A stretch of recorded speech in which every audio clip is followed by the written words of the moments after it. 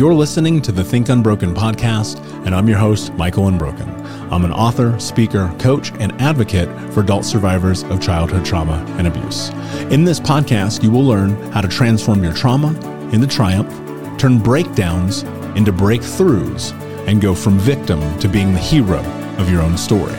You can learn more at thinkunbrokenpodcast.com, and of course, check us out on Apple Podcasts and Spotify at Think Unbroken Podcast. Chase R. Friedman, my friend, welcome to the show. I'm super excited to have you. There was something when we first connected that you and I talked about where I was like, I have to have this guy on the show to talk about this mental health journey, especially as an entrepreneur, a leader, a father, a husband, a change maker. And there's something really beautiful, like in your bio, that initially drew me to you.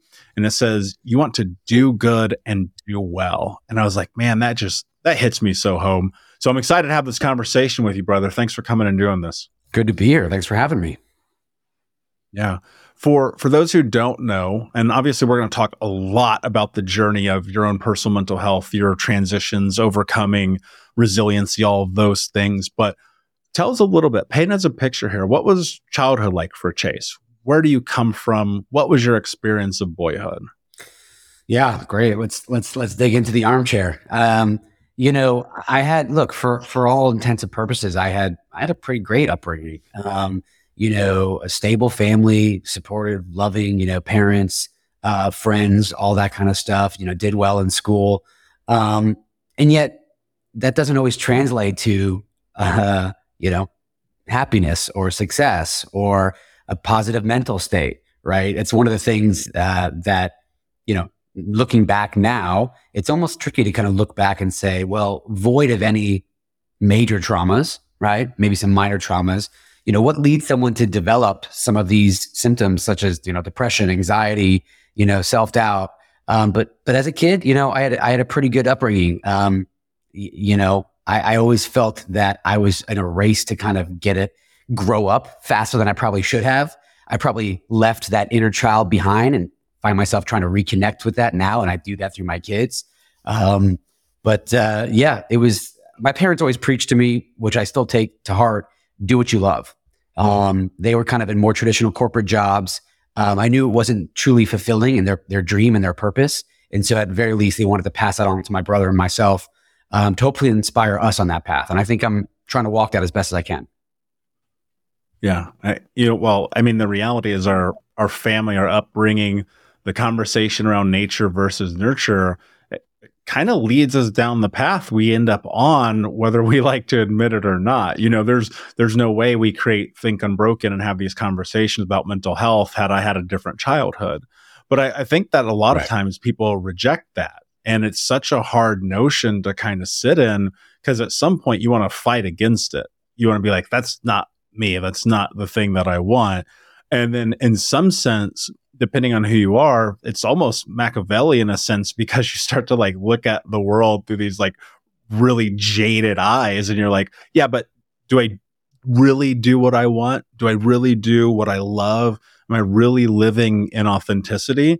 And then it leads down this path where you're like, now I'm anxious. Now I'm depressed. Now I'm this. Now I'm that. And I was having this very interesting conversation. It was just yesterday with a friend. And I was explaining, in my mid-20s, running my first business, dude, I was having 5 panic attacks a day. And you look at that, it's like, do what you love. And then it's like, well, be careful what you ask for. Exactly.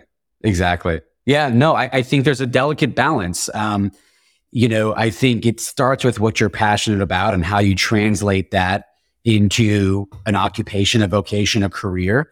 But I think that's a constant process, right? How do you juggle that burning desire to grow and to achieve and gain success, but also taking the space to be kind to yourself, giving yourself the grace to say, I don't have to have all the answers all the time, right? This isn't going to happen in days. It might be decades. I wish I had that sort of alternate self on my shoulders saying, you know what, Chase? You're going to pursue this, but it's going to take some time. And you need to learn to stop and breathe and take care of yourself, or you're going to burn out, which I have on many occasions. I've been through many of those cycles, panic attacks, etc. It's a delicate balance as an entrepreneur and a business owner, thinking that we have to go 100 miles an hour, especially in this culture, in this society, in this atmosphere, and not take the time for ourselves to reset. Well, yeah, and then like you add on being a husband or a wife or having kids and Yeah. having employees, and it's almost like how do you even survive? How do you actually navigate this landscape and this culture? Well, look, it's when I found out my wife was pregnant, we were pregnant for the first time with our first child. I thought to myself, well, I don't have any more time in my day. How am I possibly going to make more time for a child? Right? My tank is already, full of work and running a business and trying to be a good wife and a good husband and a good friend and all these different things. Right? You think that you're at this capacity, but we are resilient beings in the sense that we make space. We make more room and more time and more priority for the things that matter. And so one kid becomes two. And each time around, you're like, well, gosh, I'm already inundated and overwhelmed with my current schedule. I have no time for me. How am I going to make more space? We do. We find ways to, whether it's through efficiencies or delegation or time management, we have to find ways to be, smarter, not harder in terms of the way we operate our lives. But yeah, trying to show up every day, be present for my kids, my wife, top priority for my clients, for my team, for my business. And then hopefully at the end of the day, I get a little bit of me time. But I also got to remind myself, you got to put on your own oxygen mask first before you can serve anybody else. Yeah. Do you think how much of that, like I think about this a lot, right? I grew up being taught how to be codependent.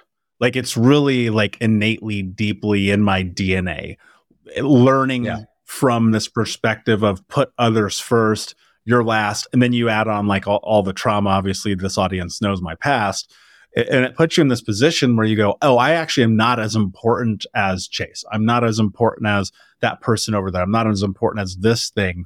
Do you think that's a learned behavior? Like, how did you get to that place where you're like, oh man, now I'm at the bottom. I still have to remember to put on my oxygen mask, but like the plane's about to crash. Like, does that feel like deeply seated in the past for you, like it did for me? Absolutely. I love that question. This is like round 2 of my therapy for the day because I literally was meeting with my therapist, my spiritual guide this what we morning, do. talking about this exact dilemma. For me, it comes down to the ability or inability to kind of create and set boundaries that protect yourself, right? I have always, as long as I can remember, feeling the need to people please, to over deliver, to say the right thing, do the right thing, right? For fear of judgment, fear of rejection, fear of loss and failure.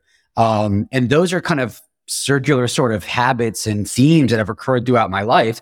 And in business, I have found myself burning out on multiple occasions because I give all of myself to my clients. And sometimes even more so than my own family. And that's a weird thing to think about. And I have to kind of switch that, how I'm honoring myself, my family, and clients too, but in that order. And sometimes we get it twisted. But to your point, I remember having that feeling since the youngest memories as a child, feeling like I had to do and say the right thing to appease other people and to avoid that criticism and rejection, kind of a self, protection mechanism. Yeah, it's fresh. Yeah. Well, yeah. I appreciate your vulnerability in going there. And it's just the reason why I brought that up, because it's like, I get it. Being a young kid and, I was an athlete for a lot of, when I was eligible to be an athlete in school, I was an athlete. And a lot of that's about performance. It's about you're graded as your ability to perform, to show up. Right. And I was not a very good student. I had a 1 GPA in high school. Okay. So I'm not the one like from the academic perspective who was accomplished, but especially in wrestling and football, I did really well. And it was just like, you're always on this platform standing in front of, it's almost like that scene in Gladiator, right? Where Marcus Aurelius is in the arena and he's just defeated all of everybody that is thrown at him. And the king stands there and holds his thumb out and he goes, should I kill him or does he get to live? And he's Yeah. like doing this back and forth Are you move. not And ultimately, entertained? yeah. And Yeah. dude, that's what life feels like sometimes, where you're sitting here and you're like, am I not entertained? What am I doing? Why am I pushing myself so hard? And I know that there are people listening right now where, man, they're on the edge of burnout. They've been people pleasing, codependent their whole life. They don't know how to set boundaries. That to me has been one of the hardest journeys because it's like I'm so driven. And I feel like driven people, most of the people listening to this show, they're like facing that too. Yeah, I spot on. I think, back to childhood, I think there's whether that pressure is imposed upon you, from parents, from coaches, from teachers, that set of expectations that kind of wires your mind to think, okay, I have to meet their expectations. Otherwise I'm failing them and failing myself. But I think there's also, at least as I experienced, that those self-imposed expectations, right? I can't remember my parents ever telling me, hey, you didn't do this good enough, or like really breaking me down. If anything, it was almost, in some cases, too much praise. I kind of wanted a little more tough love. But I think the way that's operated my thinking today is that if I don't continue to perform as that sort of perfect child, right? Or this perfect business owner or father or husband, that support and love is going to go away. And that's not accurate or true or realistic. But I think that's the way we kind of morph this. And you said something else about, the second part of what you just kind of finished. I had something for you. We can circle back on it. Yeah, no worries. It'll come to you. And that happens. The thing that I think about going back, you mentioned like this idea about these self-imposed expectations. And it's like that often feels like the more dangerous ones, because I think like a lot of times I find myself like balking against society and being like, don't tell me what to do. Right. And then like I look at myself and on this whiteboard next to me on the other side of the studio, a laundry list of the greatest dreams that I have. And then it's like, if I don't, what you said is so insanely important and I don't want to scrape over it. I actually wrote it down. If I don't perform, I don't get love. And it's like, well, love from who? Right. And so like for you, what is that like? Like, how do you start to navigate this? Because this is a conversation people are having in their head. Men are having in their head. Entrepreneurs are having in their head. Teachers and moms are having it. Like this right now, we are on the overperformance, over-indexing time capsule that is up our society in ways we can't even understand yet. So how are you navigating this? It is a constant daily initiative, right? From the moment I wake up and going through sort of my mantra and gratitudes, or getting my mindset right to the moment I go to sleep. But it is a constant process. It takes discipline. I put in just as much, if not more, energy into just getting my mind right to just go about my day from a positive mental attitude than I do anything else. And for me, that's needed. But I think what's important is we have to understand it's a process. It's a journey. It's not a destination, right? I used to look at, my career path as a summit to the ascent of a mountain. And okay, but what happens when you get there? Then what? You just sit around and take in the view? No, this is more of a peaks and valleys sort of situation. So not thinking there is a there necessarily, and giving yourself sort of grace in that process to kind of learn and support yourself. I think that I'm really good at giving love to those that I care about and not as good at giving myself that love and support, when ultimately that's kind of what we need to realize. Honestly, one of the tactics, or it's not really a tactic, it's a habit. I'm not on social media for the most part, personally. I do it a lot for my clients and it's great. I'm on LinkedIn, for kind of business purposes, but I think social media has morphed into this sort of bastardized version or idealist version of people's lives and realities, right? You look at the way they live and what they have and the trips they go on and the careers and the success so much of that is smoke and mirrors. And we look at that and we think that that's reality. We don't know their lives. We don't know if that's accurate. And then we judge and evaluate ourselves based on what others are sharing. So that comparison, that competitive nature just spurs that cycle of, am I enough? Oh, I'm not doing good enough. It's a vicious cycle. You're right. I mean, this is kind of the society we're in right now. Yeah. And it's one of those things too, where I see it all the time, where even with myself, right? Knowing how much work I've done on myself, being cognizant of that, right? I was looking at a peer who's a public speaker like I am. I found out how much money that they had made for this talk. And it was like, really? And then it becomes this conversation and you're like, what am I doing wrong? Why am I not as good? Why am I not as important? Blah, blah, blah. And then you take a step back and you realize, well, that's everyone's conversation. And he's having that about the other guy in front of him. And he's having that about the guy in front of him. And I think it's really kind of bringing yourself down back to this earthly level and then just leveraging gratitude that anyone would even consider you to begin with, which is like such a crazy concept. It is. And then you wrestle with the imposter syndrome. When someone considers you, it's like, okay, well, am I good enough to serve them? And do I have all the right answers? And there is no perfection. Understand, know what you know and be confident in that. Know what you've overcome, know what you can carry as a person.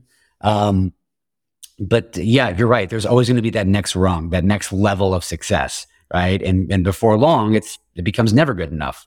You achieve that milestone you set for yourself, and instead of celebrating, you're looking at, okay, well, how do I get to the next one? And I think that's absolutely a cause of burnout, of frustration, of mental health crisis. I think especially as men, even more so as fathers, a lot of us are afraid to be vulnerable and share this. But you're right. If you really dig deep, so many of people around you are dealing with this exact thing. And it helps normalize and demystify it once you talk about it. But not many people are volunteering the type of information you share and you talk about, right? I think we're unfortunately a little bit of the minority. It's scary. It's scary because putting yourself out there, and especially in the way that I do. And look, I'll for context, I have framed the things that I choose to talk about publicly. There are certain things, 700 episodes plus of this show, hundreds of episodes as a guest, God knows how many blogs and books and articles, all the things. And it's like, there are things that I will talk about that belong in this space because we can create a conversation.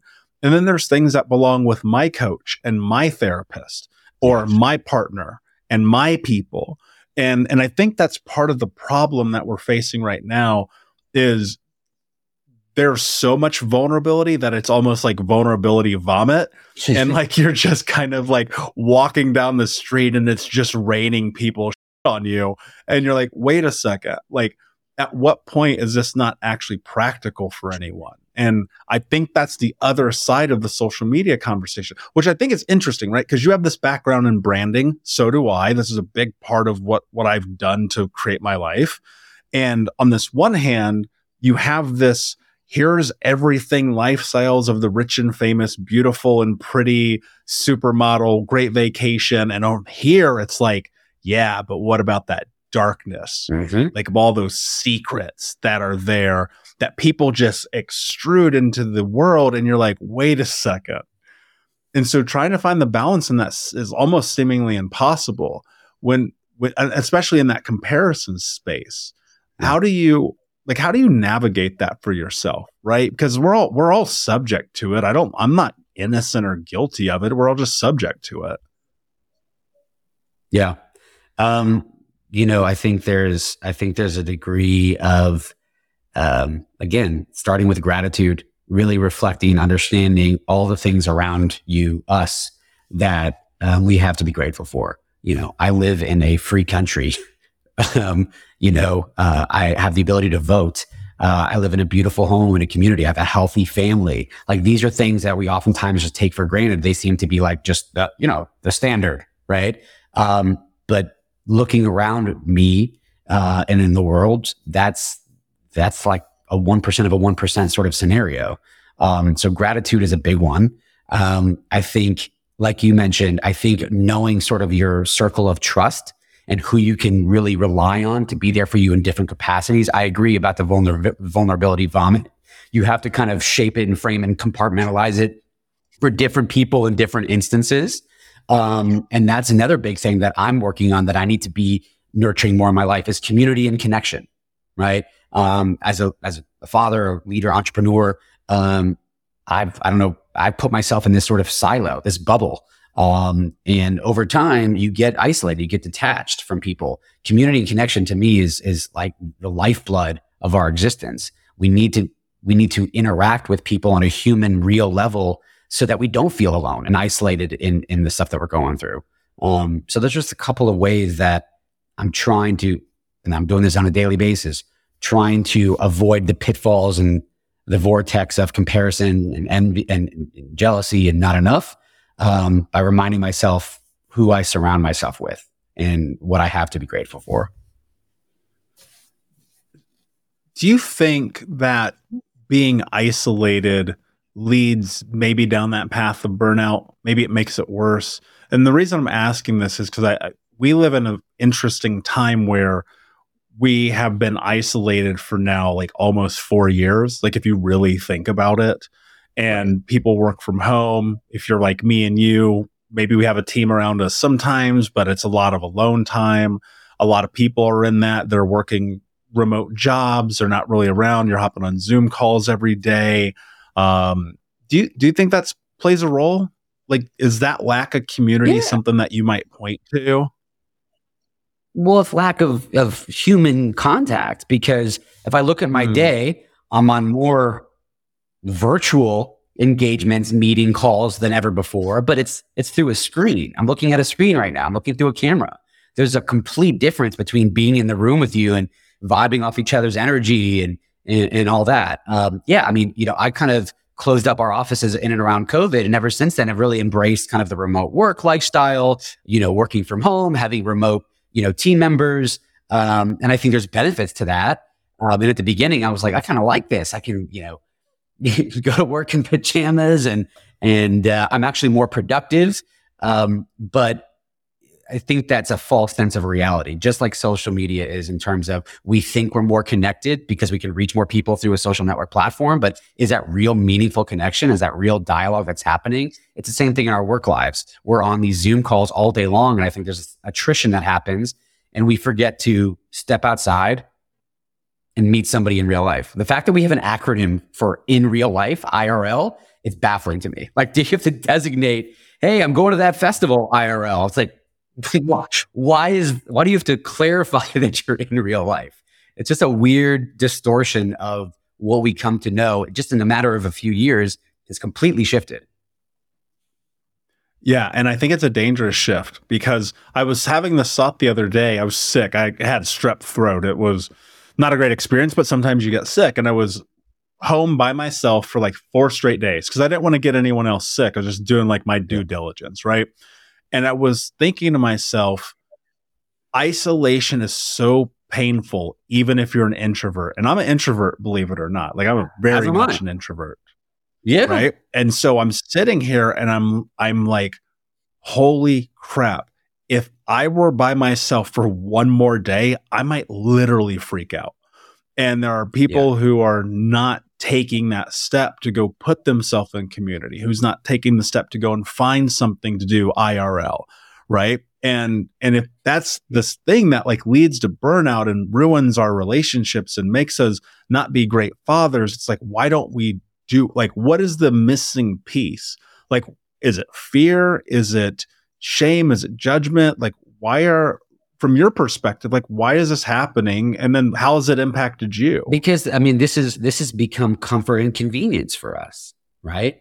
I mean, the comfort and convenience from working at home, not having to go and drive and do a commute or meet somebody in person or pay for lunch, all this kind of stuff. We've become a little bit complacent with, the increase in technology in our daily lives. It's much easier to text somebody than it is to pick up the phone and call them, which is much easier than going and meeting them somewhere for lunch, for coffee, whatever it might be. So I think we got to be careful of this slippery slope of slipping into it. I'm with you. I'm an introvert. The beginning of kind of this quarantine, I was like, oh, okay. Like, I kind of like being in my little shell. But that was dangerous because I look fast forward a year or two and I'm like, wait a minute, this has become my new reality. And I have completely forgotten how to nurture myself outside of this little bubble. But wait, I have my days full of meetings. What do you mean? I'm talking to people all day long. How is that not community and conversation? It's completely different, right? There's a certain energy. There's a certain sort of presence around being around people in person. I wish I could have done it, with you versus virtually.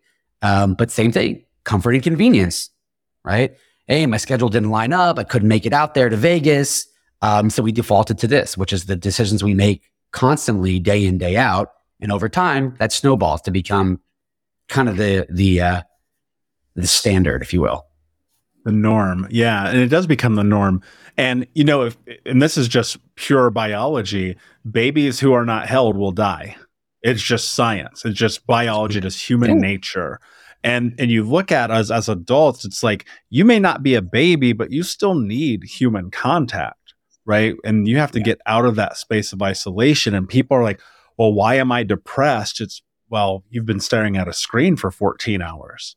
The real world is out here, but it's strange to me because I remember like moving when I came to Vegas initially and just kind of being hesitant about the real world in some ways again. And I've always been kind of like this adventurous dude who was like willing to do the craziest things.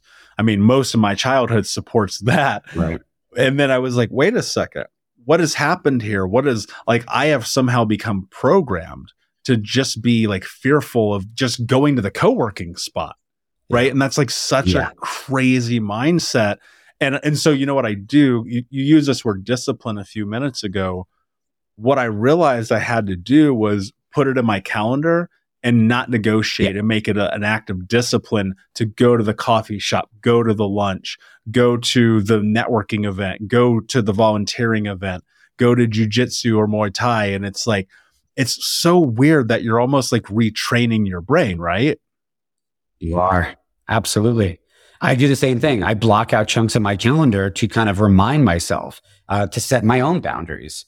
I'm going to try and go on a run after this. And it's something that like, do I really want to?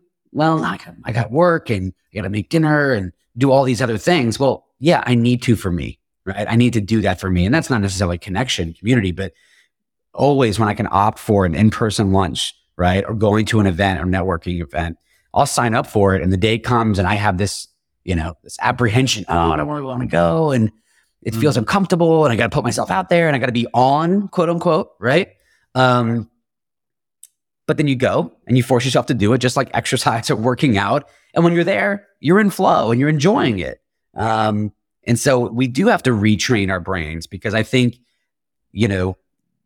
we have kind of devolved in a way to this place of I'm just going to be in my comfy little corner here at home working my day and I don't have to interact with anybody. And that happened fast, right? Like kind of COVID accelerated that. I think that was already happening. COVID accelerated that. So we have to work actively to retrain our minds and our behaviors to go kind of back to the way, we're meant to be as humans, as species. You talked about this impact. I want to circle back to something that I wrote a note on because I think it's really, really important. And this conversation around burnout and the impact that it had on your career, running the business, your family, yourself. I think that a lot of people don't even realize it's happening. I am one of those people where for years, it's funny, I have these rules for life that are right here next to my desk. Yes. And rule number one is I am a person that does not get overwhelmed. And that rule has served me incredibly well. That rule has allowed me to build this company, to coach thousands of people, write books, travel stages. But I realized like overwhelm and burnout are not the same thing. Mm-hmm. And so about 6 months ago, you and I actually talked about this a few weeks ago before sitting down to record today. About 6 months ago, I was about to close this company down. I was about to walk away. I was like, I am exhausted. I am burned out as I could be. I've recorded 700 something podcasts, another 300 as a guest, written 2 books, travel on average 200 days a year for 3 straight years. I'm done. And I picked up the phone. I called my best friend and I said, hey, man, I'm thinking about closing the business. I just don't want to do this anymore. I'm tired. Those were the words that I used. I said, I'm tired. And I realized that I had to just take a break. And I understand not everyone has the luxury of that, but I've worked really hard to be able to have the luxury of that. Sure. I was like, I'm going to go get a job at the UFC because that would make me super happy. I'll just go chill for a year and then go work corporate America. And then I realized I'm driven. I know my why, but there was a gap that had to be bridged. I would love for you, just from your perspective, because I think it's different for everyone.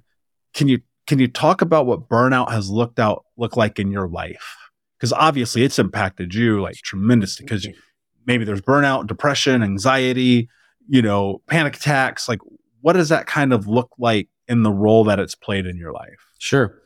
I think I've been through a few seasons of burnout. One, more recently, where burnout led to overwhelm, led to anxiety, led to depression, led to kind of almost an inability to kind of get out of bed and start the day, get off the couch sort of deal. It can be paralyzing. It's kind of a spiraling effect. I think the burnout happens when you're not heeding those signs and signals that are absolutely there around, hey, take a breath, slow down, rest, reset, get away from it, like you said, for a little while. We're looking at, we look at that oftentimes as giving up or surrender or weakness. My kind of mantra for this season of my life is a word that I would have never, ever used ever before because of the previous connotation I had with it. And that is surrender, right?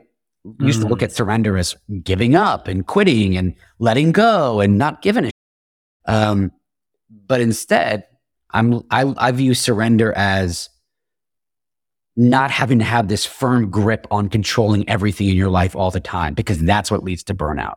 And the more you can let go and just trust the process and do the best you can and follow your purpose and follow your why, it'll lead you there. I do believe that. When and where and how, not exactly sure. It's different for everybody. But the idea of embracing the term of whether you want to say letting go or surrender is essential. And we're not wired to do that, because the moment you surrender or let go, you're falling behind. And then you're kind of lost in the pack, right? Or you're not making forward momentum and progress. You're taking a step back. It doesn't have to be as binary like that. It doesn't have to be a step forward or a step back. It's let me stay in the moment. Let me pause and reset and take a breath. So I'm learning each time I've been burned out, I'm learning a little bit more on how to be more resilient and get through it. It used to take me weeks of a real sort of gut-wrenching blow to the system to kind of rebound from it, then days. And sometimes now it's a matter of hours. Do some breath work and boom, I'm back in it. So it's been a constant practice and strengthening of that muscle to see and hear the warning signs, abide by them to avoid the inevitability of burnout. Yeah, you used a word that I wrote down. You said weakness. And I think that I don't think this is exclusive to people who are entrepreneurial. I don't think it's exclusive to any industry. I don't think it's exclusive to anyone except humans. That word can often be something that there's two sides of every coin, right? On this one hand, it can actually be kind of empowering. I don't want weakness in my life. I'm going to do what I have to do to be resilient. On the other hand, it's like, I cannot let weakness exist in my life. I have to be resilient. Thus, I will destroy my life in the process. Sure. It's such a double-edged sword. Where do you think that came from for you? Right? Looking at that and this idea of rest or recovery or taking a step back or being burned out was weak. It's a great question. I think that's, the moment I take a look around, like you mentioned earlier, at peers in this space, in the industry, that, I compare myself and say, wow, how are they so much further along than I am, right? How have they accomplished this much more in their life? How have they grown their business to this level? Listening to kind of you share your story and all the incredible things that you're doing. I'd be lying if I, sat here and said that there wasn't this, oh, wow, how amazing would that be to get to that, that level of being able to travel the world and speak and impact so many lives, right? Like that's the pursuit. And I think that, letting go of that rope, letting go of that constant hustle mentality, because, hey, you must be hustling, right? You must be nonstop 24/7. So if I take a little bit of a break, that's weakness, right? I'm not strong enough or disciplined enough to get to that next level. And I think that's that inner critic, right? Looking at that as weakness. I don't think it's real.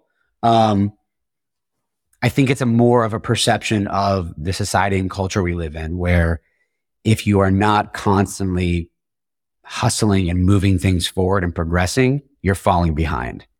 And I think I've looked at that as a sign of weakness instead of heeding that we are all different and we all have different speeds and frequencies that we operate on, and we'll get there in our own way. Hey, Unbroken Nation, we'll be right back to the show, but I wanted to let you know that you can grab a copy of my first book, Think Unbroken, Understanding and Overcoming Childhood Trauma, for free. If you go to book.thinkunbroken.com, you can download the PDF ebook version of the book and get everything that I know about the baseline of healing trauma for free, downloaded to your email right now. Just go to book.thinkunbroken.com to download your copy of Think Unbroken, Understanding and Overcoming Childhood Trauma for a PDF for your phone. Again, that is book.thinkunbroken.com. We will. And that hustling mentality. Look, you have to hustle. That's the reality. That's life across the board. Yeah. To some extent, you want to be a great dad, you got to hustle. Exactly. You want to be a great mom, you got to hustle. You want to be a great leader, you got to hustle. You want to, whatever the thing is, there's always an effort of energy required for it to come to pass. And so I don't want people to think that they're going to lackadaisically like navigate the world. You're not going to secret yourself into success. Like, let's not live in a fairy tale, okay? And you see that in people too, when they're playing in the fairy tale and they're like, I'm going to manifest this. I'm like, no, you're not. You're going to have to work. Yeah. But here's what's really interesting, because I thought about this as you were talking about this hustle culture we're in. It will lead you down a path on a long enough timeline to being exhausted. There's no way around it. It's hit me. It's hit you. It's hit almost every single person I know, especially right now, where it's like more content, more episodes, more this, more that, right? And sometimes it's more volleyball games for the girls, more PTA meetings for dad, more of this, more that. There's always a more. But what's really interesting, and I saw this recently, I want to say that it was in a major publication. For the first time in American history, children will not out-earn their parents. Yes, exactly. Yep. And so the question becomes, well, then why are we hustling so hard? Yeah. I've read the same thing. Not only will they not out-earn, but we're already seeing it in terms of the amount of homeowners from boomers to millennials to dropping off a cliff with like Gen Z. What a weird thing to think about. Every generation in American history has always been able to ascend to at least a little bit of a higher level. Yeah, I mean, look, what are we doing it for? I think that's the thing that at least I'm grateful for, like with my kids. I look at them and that's my purpose. That's what I'm hustling for. That's what I'm, working sometimes, 12, 14 hours a day. And yet I can't get caught up in that either, because what's the point of me working my butt off now to provide for them in the future if I'm not being present with them here? So finding that balance, right? Same thing, whether it's with your kids or yourself, you're burning at both ends. To what end? Okay, great. Maybe you make it to that milestone in your life you always hope for in 5 years and 10 years and 15 years. But what about the process? To me, like, you've got to think of the journey is the reward. And so I guess, I don't know if it's answering your question, but it's a constant reminder for me to look at the times that I take for myself and for my family and for my kids, not as kind of a cop out or a break, but reconnecting with the things that matter most and why I hustle and why I work the way I do. When you say the journey is the reward, like, what does that mean? Because I hear those words and I'm not sure that I always agree with that, because sometimes I'm like, dude, this is so exhausting, right? Or this journey is so difficult. or Yeah. this journey has taken so much from me. How do you, how do you look at the journey through gratitude? How do you look at it through this space that allows it to be a reward? Well, I mean, look, it's about prioritizing the means versus the ends, right? If you're constantly kind of have your eye on what's the end game, you're not enjoying the process. And that scares the shit out of me. If I go through life just on autopilot, racing towards this kind of self-imposed goal, and I don't stop and enjoy my life, I'm going to look back with regret. So the journey as a reward is, it's a bit of a mindset shift in terms of thinking constantly goal and outcome oriented. We got to think process and the means of that. So all that to say is, I think that has at least helped me take a step back, take a bit of a breath, not be overwhelmed and overcome by where I want to get to, but instead doing everything I can in the moment to be mindful, to be present, to be grateful, and trust the process. Let it play out for itself. Find joy and meaning in that journey. I'm going to ask you one question, then I'm going to ask you a different one. I'm very curious. Is there, you mentioned earlier, you have to get your mind right. Yeah. It's a hard part of your day. It's a part of your day that's super important. Same for me. If I don't go through my process in the morning, my brain is on planet Pluto. I don't even know where I am, right? Yeah. And I have I do actually. And so I have a process for that. What kind of processes should people be considering? What have you found that works for you? And what do you think are some things maybe some people should try to create some process in their life? Because I agree with you entirely that process are ultimately going to be the thing that gives you freedom. Also, another word we could use for discipline here. Yeah, exactly. Yeah, I mean, my mentor, he was a great source of inspiration. He was big into Napoleon Hill and 17, laws of success, and define your definite major purpose and have a positive mental attitude, right? Get your mind. In every morning that we would talk, the first thing he would say to me is, "You got your mind right?" And most mornings I'm like, "Not yet. I'm getting there. Give me a moment. Let me have my coffee." But that's the way he started every single day, is he got his mind right. And for him, that was waking up at 4 a.m. and summoning a mountain, right? For me, it's very different, and it's different for everybody, I'm sure. My practice is kind of taking pieces from what I've learned from different practices and people over the years, just starting kind of with gratitude, reading some affirmations that I've written down in a journal for myself, doing a little bit of a meditation, whether that's, sitting kind of in silence or in peace, or if I don't have time, maybe going on a quick little walk or doing a breathing exercise before I do anything else. The compulsion is to check my phone. I know I've got 100 something emails burning a hole in my pocket. But fighting that desire and that kind of compulsion to go and check and start checking things off your list, stop, give yourself some space, get your mind right, and then go into your day. And the same thing goes for the end of the day, right? Instead of going to sleep after binging a show or being on your phone or checking the last few emails, you've got to then reprogram, check back in, go through those gratitudes, those affirmations, that mantra. For me, in this season, it's, a little bit spiritual. It's helped me to see and walk the path of my greatest purpose, my greatest prosperity and peace. Right. And that's just something that's come together for me, but it's different for everyone. When I share with friends about meditation practice and I hear, "Oh yeah, I've tried meditation. It doesn't work for me," or "I can't do it." I'm like, "I'm sorry. That's fine if you think about it in a certain paradigm, but meditation can be whatever you need it to be, as long as you are present and mindful in the moment." So that's, to me, meditation is one of the biggest things that's changed my life. And I think a lot of people avoid it because they think it has to be done a certain way, but that's why they call it a practice, right? There's never perfection there. Same thing with the journey. Yeah, well, that makes a lot of sense. And it's very much like yoga. When I started my yoga journey, it was on DVDs in my living room 14 years ago in silence, and no one knew that I was doing it. And now today it's a very different journey where I do it publicly. I talk about it frequently. And that is a form of meditation. And in fact, the very way that I actually worked through a huge dissociative identity disorder was in meditation. Like my brain and my body were so unbelievably disconnected. It was through meditation and through the meditation of the yoga practice that I was able to get reconnected. Now, here's what's really interesting, Chase. And this is one of those things that, like, in hindsight, I understand what happened, but in the moment, it was lost on me. It made me deal with the that was in front of me. Yeah.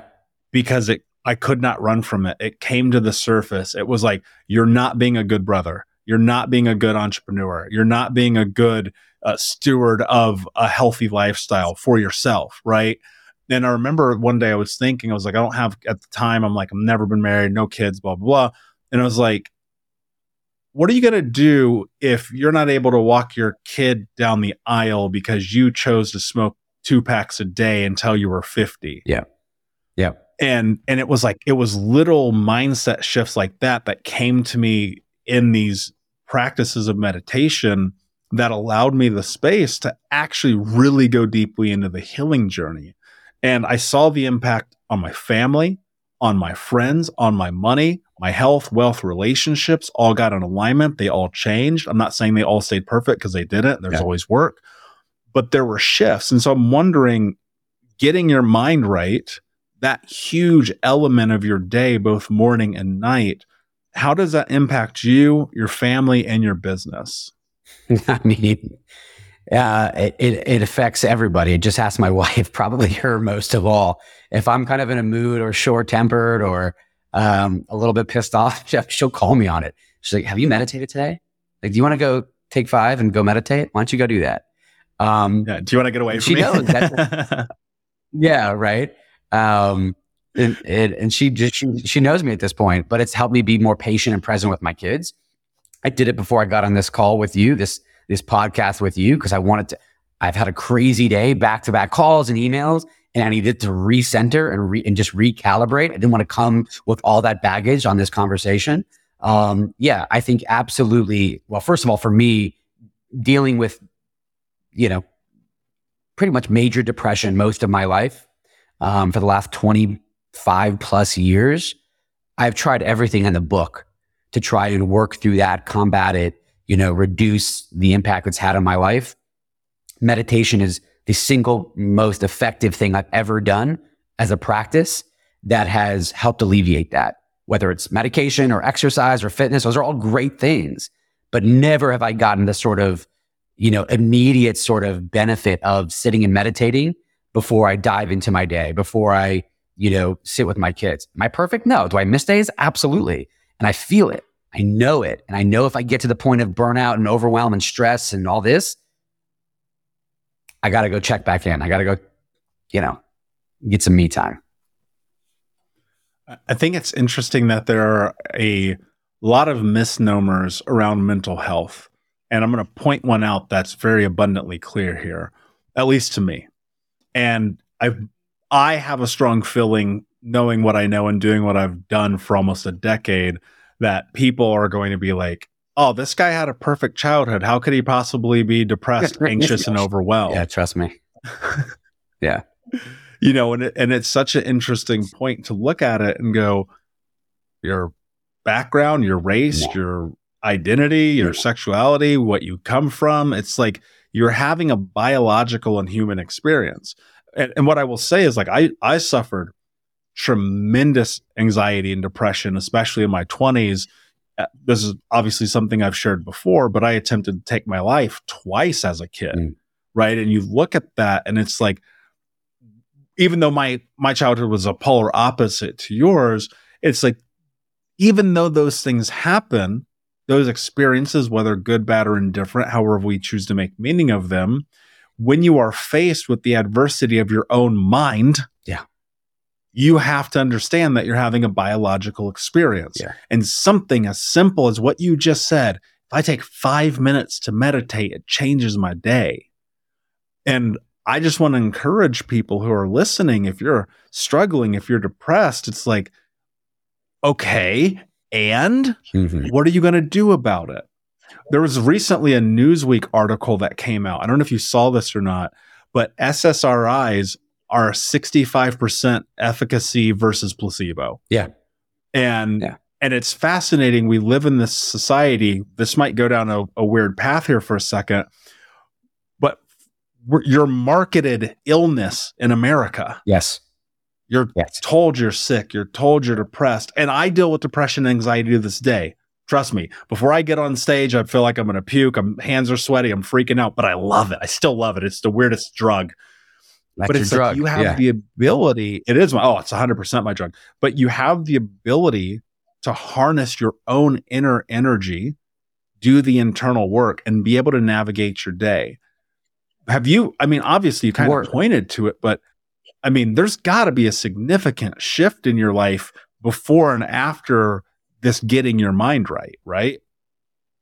Yeah, I mean, massive. But to your point about, meds, no meds, et cetera, we're programmed, we're used to treating the symptoms, not the root cause of it. And trust me, given, my background, when seemingly, at least on the surface, things were, rosy, it can be inexplicable to look back and try to identify, well, why am I having these thoughts? And why am I thinking this way? I can't point to any major trauma. What is it? That can be really frustrating. I'm grateful for that upbringing, but at some point in time, it's like, my brother, for example, he's never thought or considered or done a day of therapy in his life.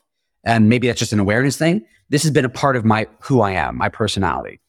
Same upbringing, right? Same nurture, maybe a little bit different nature. But it affects us in different ways. And so, I'm sorry, what was the question you asked me? Yeah, I'm just looking at your life, the difference between before and then after. Yeah. So the difference before and after learning to implement certain practices in my life to change my mindset. I was on autopilot. I was kind of like my business, my life, my relationship, my career was it was on autopilot, cruise control. I'm kind of like half asleep at the wheel. I wasn't living. I wasn't, I wasn't engaged. Before now, it's two hands on the wheel, and I feel control of where I am steering and taking my life, and my business and my career. That didn't happen previously because there was a sense of overwhelm, and I didn't want to face reality. I didn't want to face the struggles that I was dealing with internally.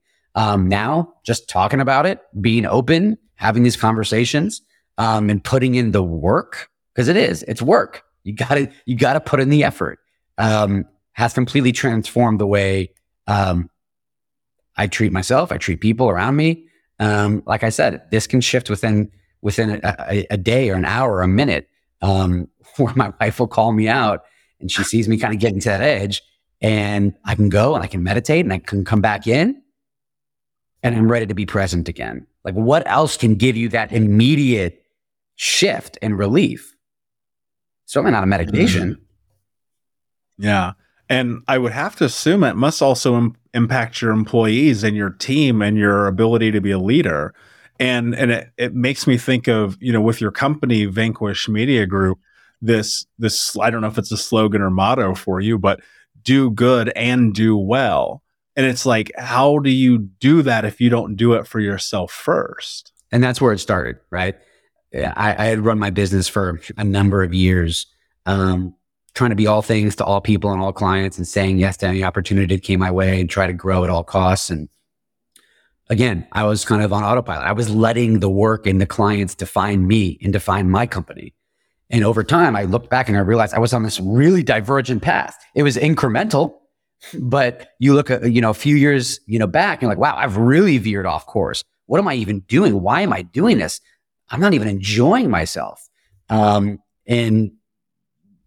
about a year ago, we were at probably the greatest point we were ever at financially, productivity wise, bigger team, more clients.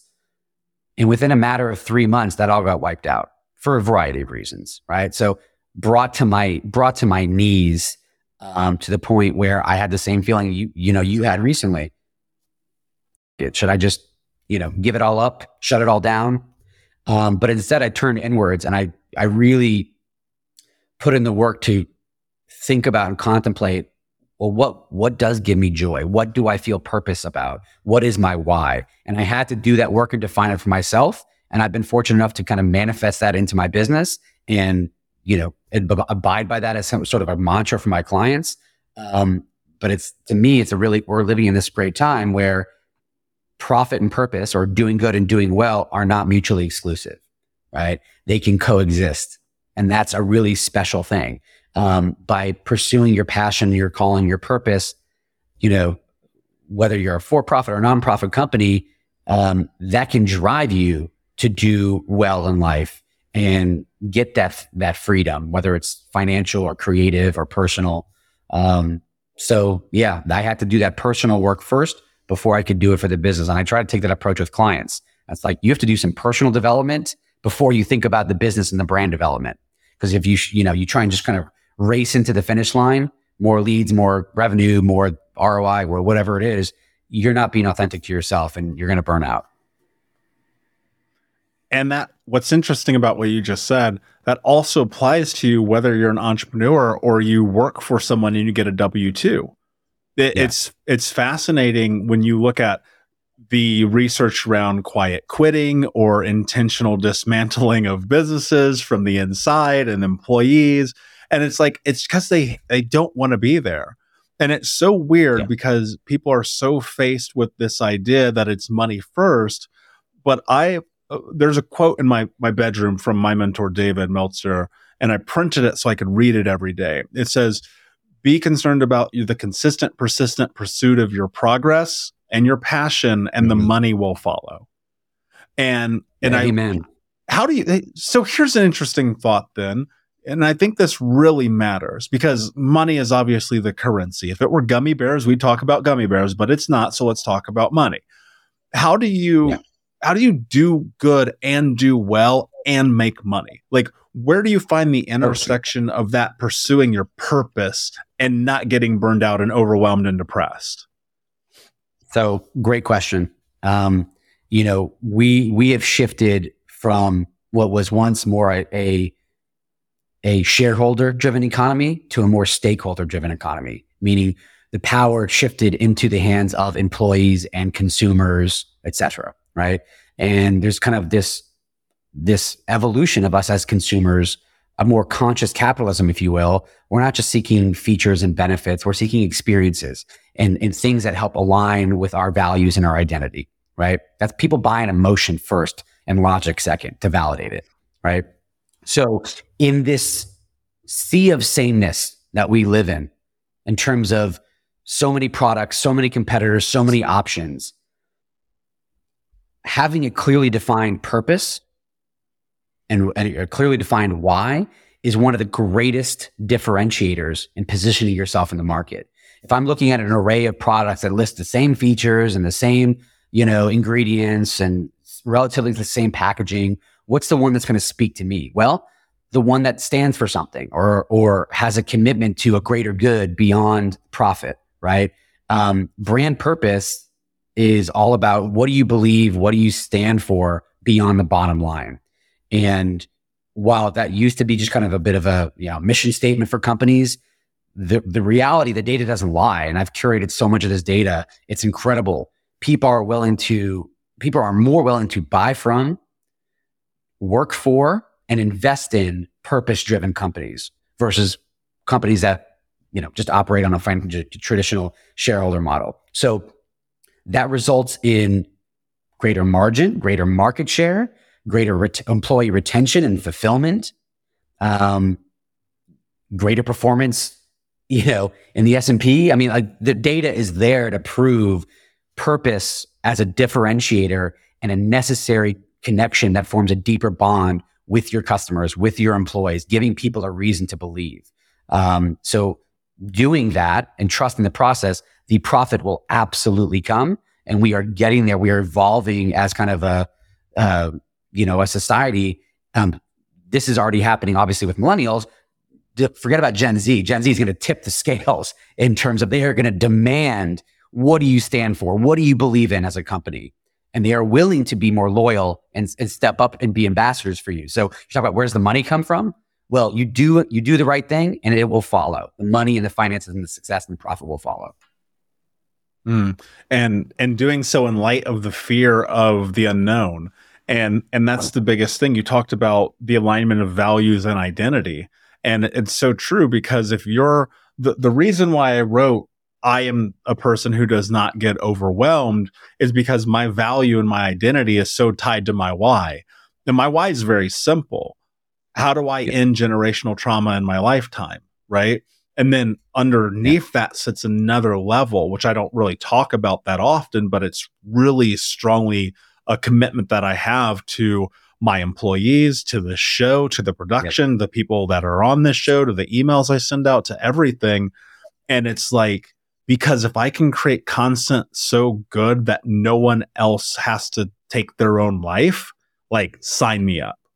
And when you have a conversation like this, it's bathed in vulnerability, where people on the outside will go, well, that guy had a good childhood. He runs a business. He has employees. He does X number of dollars a year. He has a wife and kids and great glasses and a cool house and probably a great car. What does he have to suffer through?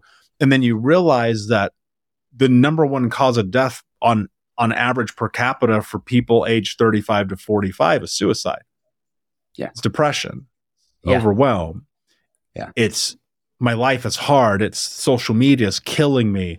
And it's like, but if you could just get in alignment and do good and do well, your life will change. But you have to give that to yourself first. You do. You have to be willing to invest in yourself and bet on yourself. And as you're listing all these things, the family, the glasses, the health, I mean, it's funny to hear you say that, because I'm listening to you, but it's hard to absorb that as a person, right? When you receive someone reflecting upon you.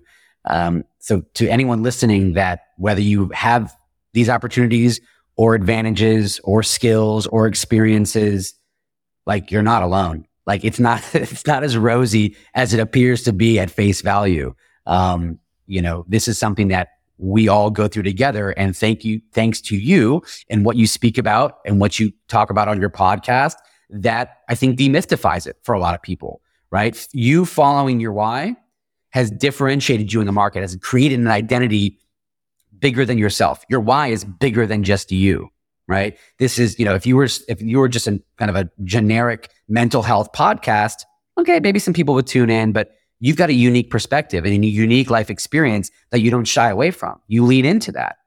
And whether people have that matching experience or not, they gravitate towards that authenticity, right? It's compelling, it's engaging, it's inspiring.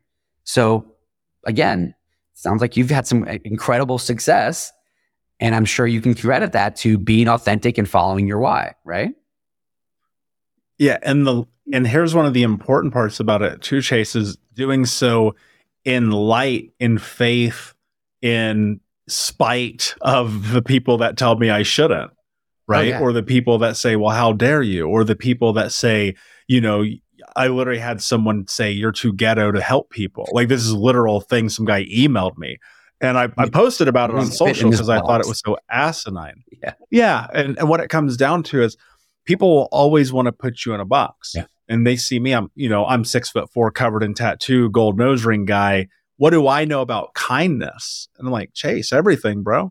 I know everything about it. It's my life. It's the thing that's brought me here today, is leveraging that tool. But that why is so important. Yeah. And sometimes it falls in your lap, right? Sometimes you're sitting and you're looking, you're reflecting on your life, and you're like, oh, this is it. And sometimes it just simply comes to you in this space of hope, a space of fulfillment, a space of gratitude, a space of just trusting, because there's a big part of it that is just simply trusting. It's the same reason clients come to you. They trust you. And I would argue they're probably going to trust you even more after this because of the willingness to be vulnerable. No one feels connected to those who are always shiny. Yeah, correct. You sit here, you look at these people who are flawless, and you're like, okay, guy, really? Well, look, you get that on the personal level and you get that on the business level, right? I think we are savvy enough, not we, in general, people are savvy enough to be able to call BS on that, right? See through the veneer, this kind of smoke and mirrors. And the same goes for businesses, right? There's a lot of what we consider and call purpose washing right? Or if people are familiar with greenwashing, right? They're really good at talking the talk. They're really good at self-promotion, and we're doing good for the earth, and we're helping, our community, and we're giving back to our employees. But there's this gap. It's this purpose paradox, as we call it, between what is being said and sort of the ethos and spoken mission on, news and PR, the spokesperson of, the CEO, and what actually is happening at a real grassroots ground level within the organization, within their community, with their consumers. And so you get this disconnect, and it'll catch up with you really fast. It's not a matter of just defining a why and saying it because it sounds good. You've got to walk that talk, right? You have to meet performance with that promise. And it's not easy. And there's times when, you're having a bad quarter, you're having a bad year, you're having a bad month. And you think to yourself, well, I'm following this passion and this purpose. Is it really what people want? Is it really working? You have to be consistent with that. And that builds over time. Because if you pivot on a knee-jerk reaction, all of a sudden stuff's not going your way. All right, we're going to pivot our mission statement and our vision and our values. Wait, what? So were you even serious about it in the first place? You got to be consistent with that because people are going to check you on it. And now, thankfully, even the SEC is getting a little more diligent about, wait a minute, business, brand, corporation, you are claiming these different things that look good on the surface and even give you benefits. Are you actually implementing them? So we got to hold ourselves and the people that we work with and purchase from accountable. Yeah. And ourselves first, and the people we work for. You spend more of your time working than you do anything in the world. And it's like, if you're not in alignment with your mission, your vision, your values, your purpose, your boundaries, you're going to be overwhelmed. You're going to be burned out. You're going to want to quit. You're going to want to run away and run for the hills. And I think that there's so much insightful thought process in this conversation today that I hope people really take from it and look at it. Like, you and I are from two different spectrums of reality facing the same issues. This is a human problem. This isn't a Michael and Chase problem. This is a human problem. It is not about your money. It is not about your car. It's not about your clothes. You will never get fulfillment from those things. It really, truly is about getting your mind right, like getting focused, like making sure you put yourself in a position to be successful, how you choose to be successful. Because I can promise you this, that's it. One of the things that I look at constantly is like, am I happy with my life? And if the answer is no, you have to pivot. You just have to. I'm curious. You talked about gratitude a lot. And this is a word that is often overrun, especially in my industry. It's a word we talk about every single day. It's a word that not a lot of people leverage. It's funny. A few years ago, I had a friend make me a candle. It says gratitude on it and has a quote. It's weird reading my own quote, but it says gratitude, no matter how small, can impact your day for the better. And then it has my name because it's my quote. Gratitude has led me here. No questions asked. Between that and kindness, 50-50, that being my success. But Chase, I'm curious, speaking of gratitude in this human experience, who is someone in your life that has played a role in your life that maybe you haven't given enough gratitude to, that you can shout out right now? Someone that you could just take a pause, acknowledge, send them some flowers for the impact that they've had on who you've become today. Ooh, probably a lot of people, but who I'm going to go with is my parents. Because I think at times in my life, I've taken for granted the life, the upbringing that they provided to me. You lose sight of that sometimes. I am grateful that they have always been there for me, supporting me and my family through my darkest times. And I've shared with them some things that they know exactly what I've gone through. But I probably don't say it enough. I probably don't say I do now that I have kids, and I appreciate what they went through with raising me and my brother. But being a parent is not easy. It is hard. You give so much of yourself. You sacrifice so much of yourself, and you aspire to be better and help your children level up so they can be more enlightened and better people and souls than you. And I know deep down that, look, my parents' generation, baby boomers, they didn't have the tools and vernacular that we have and we're talking about right now, right? Or at least it wasn't in the common consciousness.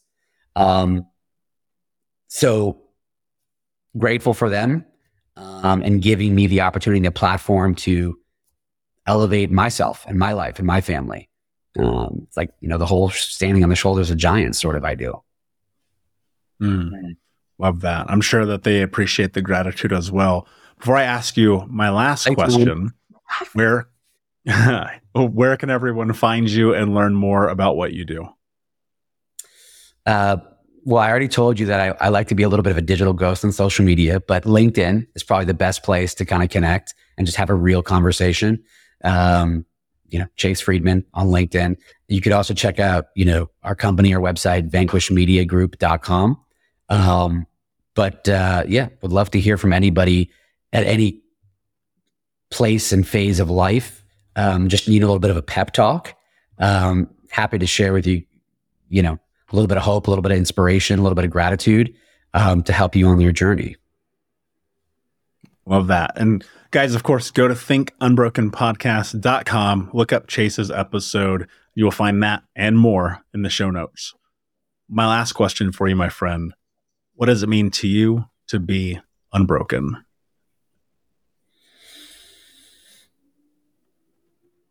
It means, to me, it means resilience. It means I may not have found the answers yet.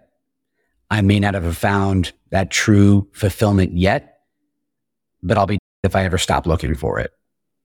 And that strength and that resilience to continue and that fortitude to press on in the darkest of times is kind of how I look at being unbroken. Brilliantly said, my friend. Thank you so much for being here. Unbroken Nation, thank you for listening. Remember, every time you share this content, you're helping other people transform trauma to triumph, breakdowns to breakthroughs, and to become the hero of their own story. And until next time, my friends, be unbroken. I'll see you. Thank you so much for listening to Think Unbroken. Please share this episode with someone who could use it and help us move forward in our mission of ending generational trauma in our lifetime. And if you would, please take 5 seconds to pop on iTunes or Spotify, hit that 5-star, leave a review, and you can also reach out to us on social at Michael Unbroken or at Think Unbroken. And of course, you can check out our YouTube channel at Think Unbroken. Thank you for being a part of Unbroken Nation, my friends, and until next time, be unbroken.